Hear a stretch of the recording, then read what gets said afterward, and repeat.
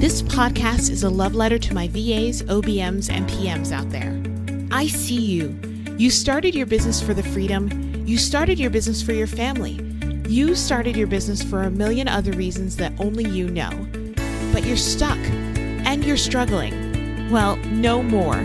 Get ready to move. Get ready to grow and learn together. We're here to work through the tech, work through the growing pains, and work towards a business that you can fall in love with over and over again. See that woman over there who's running it like a boss? Let's go ask her how she did that.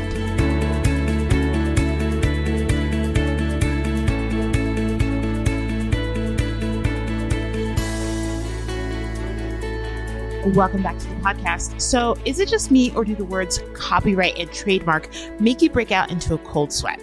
Maybe just me. Well, if it's not just me, and if you feel the same way when you try to understand all of the legal jargon craziness, then our guest, Amy Nessheim, is here to help you.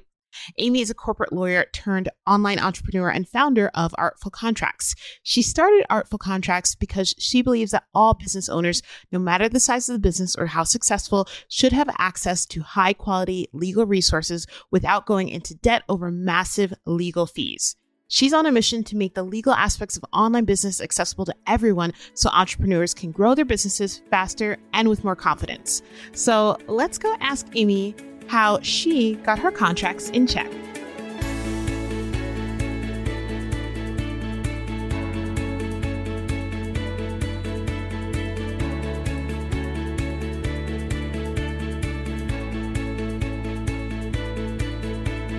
Hey, Amy, thanks so much for being on the podcast. Thanks for having me. I'm so excited. Absolutely. So I'd love for you to tell us a little bit about who you are and what you do. Yeah, of course. I am a lawyer for online entrepreneurs. I've been licensed for about 5 years now. And after a couple of years working at a biggish law firm, I decided that was not for me. Had to do the online life and get the freedom that, all of us are looking for, right? Mm-hmm. So I realized that there aren't enough resources out there for new business owners starting their business who can't quite afford the law firm lawyer yet. And so I wanted to fill that gap with templates and education and training about how to run your business legally so that everything that you're working for is protected and you don't end up losing it. Oh, those words are so important. Protected and you don't end up losing it. Which is exactly why we're talking about copyrights and trademarks today. Mm-hmm. And I think one of the biggest questions I get from members of my community when we're talking about copyright and trademarks is like, what's the difference between the two? So can you start by kind of differentiating between those? Yes. So that is a question I get all the time too. And it is understandable because they're both fall under the umbrella of intellectual property. It's a way of protecting things that you create with your mind.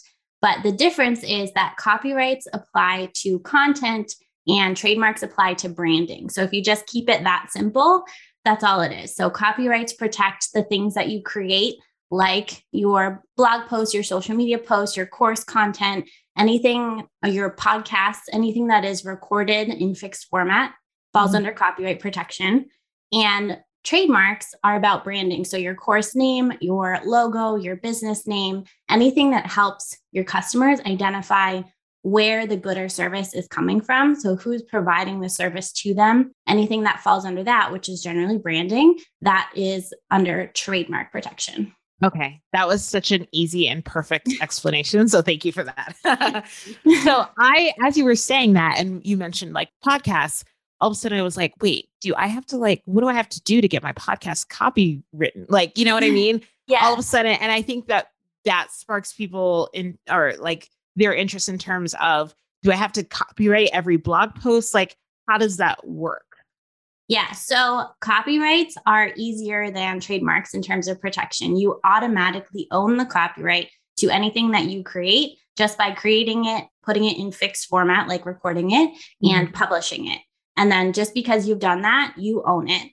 And you can register a copyright if you want with the US Copyright Office, but that is optional.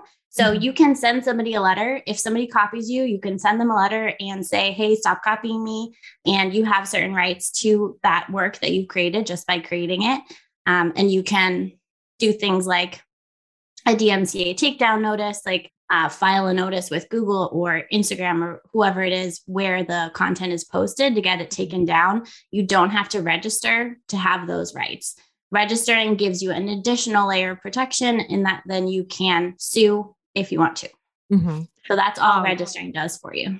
Okay, that totally makes sense. Yeah. Unfortunately, I've had to do the DMCA takedown and gone through Instagram because every once in a while people decide to like pretend to be me and try to do like the Bitcoin things on Instagram. And I found that the easiest way to get it taken down is to let Instagram know like, hey, they're using like my pictures that I paid a photographer for and my, my captions and stuff like that. And Instagram takes it down very quickly. But it's funny. One of the stories that I have about the copyright piece from, I think it was a couple years ago, we had our copywriter or like our actual copywriter write out what's it called for diversity, equity, and inclusion, like a diversity, equity, inclusion statement for the Launch Guild. Mm-hmm. And I bought this like program where it can show you where your content shows up in other places. And all of a sudden, like 11 people had literally copy and pasted it to the point of where I had a typo and they still have the typo. Oh my gosh. So yeah, I was contacting a lot of people and going like, well, I appreciate that like this resonated with you. Please stop using it. Yeah. And it sounds like a legal statement. So they think it's fine, but that still counts. Right. It still counts. It still counts. Quick question for all my stretched too thin agency owners out there. Have you ever stopped to imagine how much further you could go if you weren't tapped out on your most precious resource? Time. You've proven that you're a visionary, you're a leader, and you've got the secret sauce. But let's face it, you just don't have enough hours in the day to do it all. Hiring, training, and delegating is starting to seem like another full-time job, and you've got clients to please on top of that. No matter what those inspirational memes tell you, I'm going to tell you it's about working smarter and not harder. Which is why I want to invite you to check out Connecting the Dots, my brand new 45-minute-ish masterclass that will help you create a fast-track system to slashing your to-do list by hiring your A-team, delegating without the drama, and fearlessly budgeting to scale, all without sacrificing a drop of quality. Check it out at tashabooth.com/dots. In this masterclass, we'll cover how to budget for a bigger team, what to look for when hiring your A-team, task delegation, both the mindset and the logistics, and simplifying SOPs. Grab your masterclass now for only $17 at tashabooth.com/dots. So I would love to spend the bulk of the rest of our time together talking about trademarks, because I think that this is the part that a lot of people, especially online business owners, are becoming more aware of the fact that they need to like not worry about this, but like think about this, right? And I know that I have over the course of like, my years in business had to, I think I have trademarked about 9 different trademarks for my business, be it the name of our company, the Launch Guild, or the name of some of our programs and that sort of thing. So when is it time to start thinking about trademarking something in your business? Great question. Yesterday. I knew you were going to say that. I knew it. Yeah. To expand on that a little bit, trademark protections are different than copyright in that because they basically haven't caught up with the online world yet. Your automatic protection is not national. It's not across the US. It's just in your physical location, your geographic location where you do business, which what is that if you're an online business owner, right? Yeah, that's literally everywhere. Yeah. Yeah. And it's not necessarily defined enough for that protection to apply. So it is much more important to register a trademark than it is to register a copyright if you want national protection. So going back to when is the right time, basically, do you want to own the name of your business? Do you want to own your course name? Do you want to be able to stop other people from using the same name or something similar? If it's important to you, if you love it, if you would be sad if someone else took it, if you want to avoid the hassle of getting someone else to stop using it, then you should register.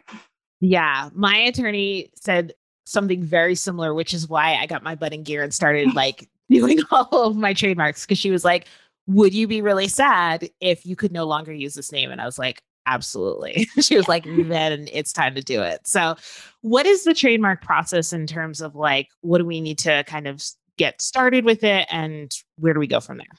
I do recommend that you start with a lawyer. You can do it yourself. You are allowed to do it yourself, but it is a complicated and long process. And so a lot of people who try to save money by doing it themselves or doing a cheap service end up having to pay for a lawyer to fix their mistakes or the cheap services mistakes in the long run. So first step, find a lawyer that you trust and ask them all of your questions. But it basically, the whole process takes, right now, it's about 12-ish months on average. And so that's another reason to start yesterday, because you won't even get that protection for another year, even if you start now. Yeah. Wow. Okay. So in terms of things that we should trademark, name of business, definitely, most likely, right? Okay. What else do we have to think about? Do most like service-based business owners have to think about in terms of trademark, if anything? I don't know. I always say to start with the thing you want to be known for the most and start with the words. Those are my two rules. So for most people, that's going to be their business name if it's different than their own personal name. But maybe you have a service offering that is the thing that you want people to recognize you for. If your business name is just your name and your service package is the thing that you want people to recognize, then start with that. And start with the words first, because you can also register logos, but they're more likely to change over time as your branding changes over time. And you get broader protection, especially if the words are inside of the logo. Then you want the words to be protected on their own. And then you can use the words however you want visually, and they're still protected. I love that. Okay. Last question before we start wrapping up. In terms of if we were to kind of start the ball rolling somehow this week, what would be the first thing that we should do? First thing that you should do is just do a little research on your name and find out if somebody else is using the same thing or something similar. And so you can do that with a Google search. And most people who have registered trademarks are going to use the R symbol with it, the R with the circle around it. So if you see someone else using something super similar to yours that has the R circle, that's a red flag for you. Of course, not everyone uses that. So you can also use the free search engine tool on the USPTO website. It's called TESS, TESS. And it's not the best, but it will spit back exactly what you type in. So if you type in your name, you'll be able to find out if something identical is there. But if you do see something identical, don't panic. Ask a lawyer about what do we do next? Yeah. So trademark protection applies only in categories, classes of goods or services. So if somebody is doing something completely different than you, it doesn't matter if you have the same name. Think Dove soap and Dove chocolates, or Delta Airlines and Delta faucets. They're doing completely different things, so they don't worry about each other. So you have the next step is, if you find someone, you have to look at what they've registered for and figure out if it's similar to what you do or not. Okay, that's perfect. Amazing. So I know that you have a masterclass that you've made available to all of our listeners. We are going to have that on the podcast show notes. So everybody can head to tashabooth.com/podcast and check out those in the show notes. Thank you so much. And where can we find you? Where do you hang out online? Thank you. This has been so fun. You can find me at Artful Contracts. That's the name of my business, and my handle across Instagram, Facebook, TikTok, all the places. And my website is artfulcontracts.com. Amazing. And we'll have all that info in show notes as well. Amy, thank you so much for your time. We appreciate it. Thank you. Thanks for listening. And before you go, quick reminder that if you're an agency owner, you definitely want to check out my new masterclass, Connecting the Dots. You can check that out at tashabooth.com/dots. That's DOTS.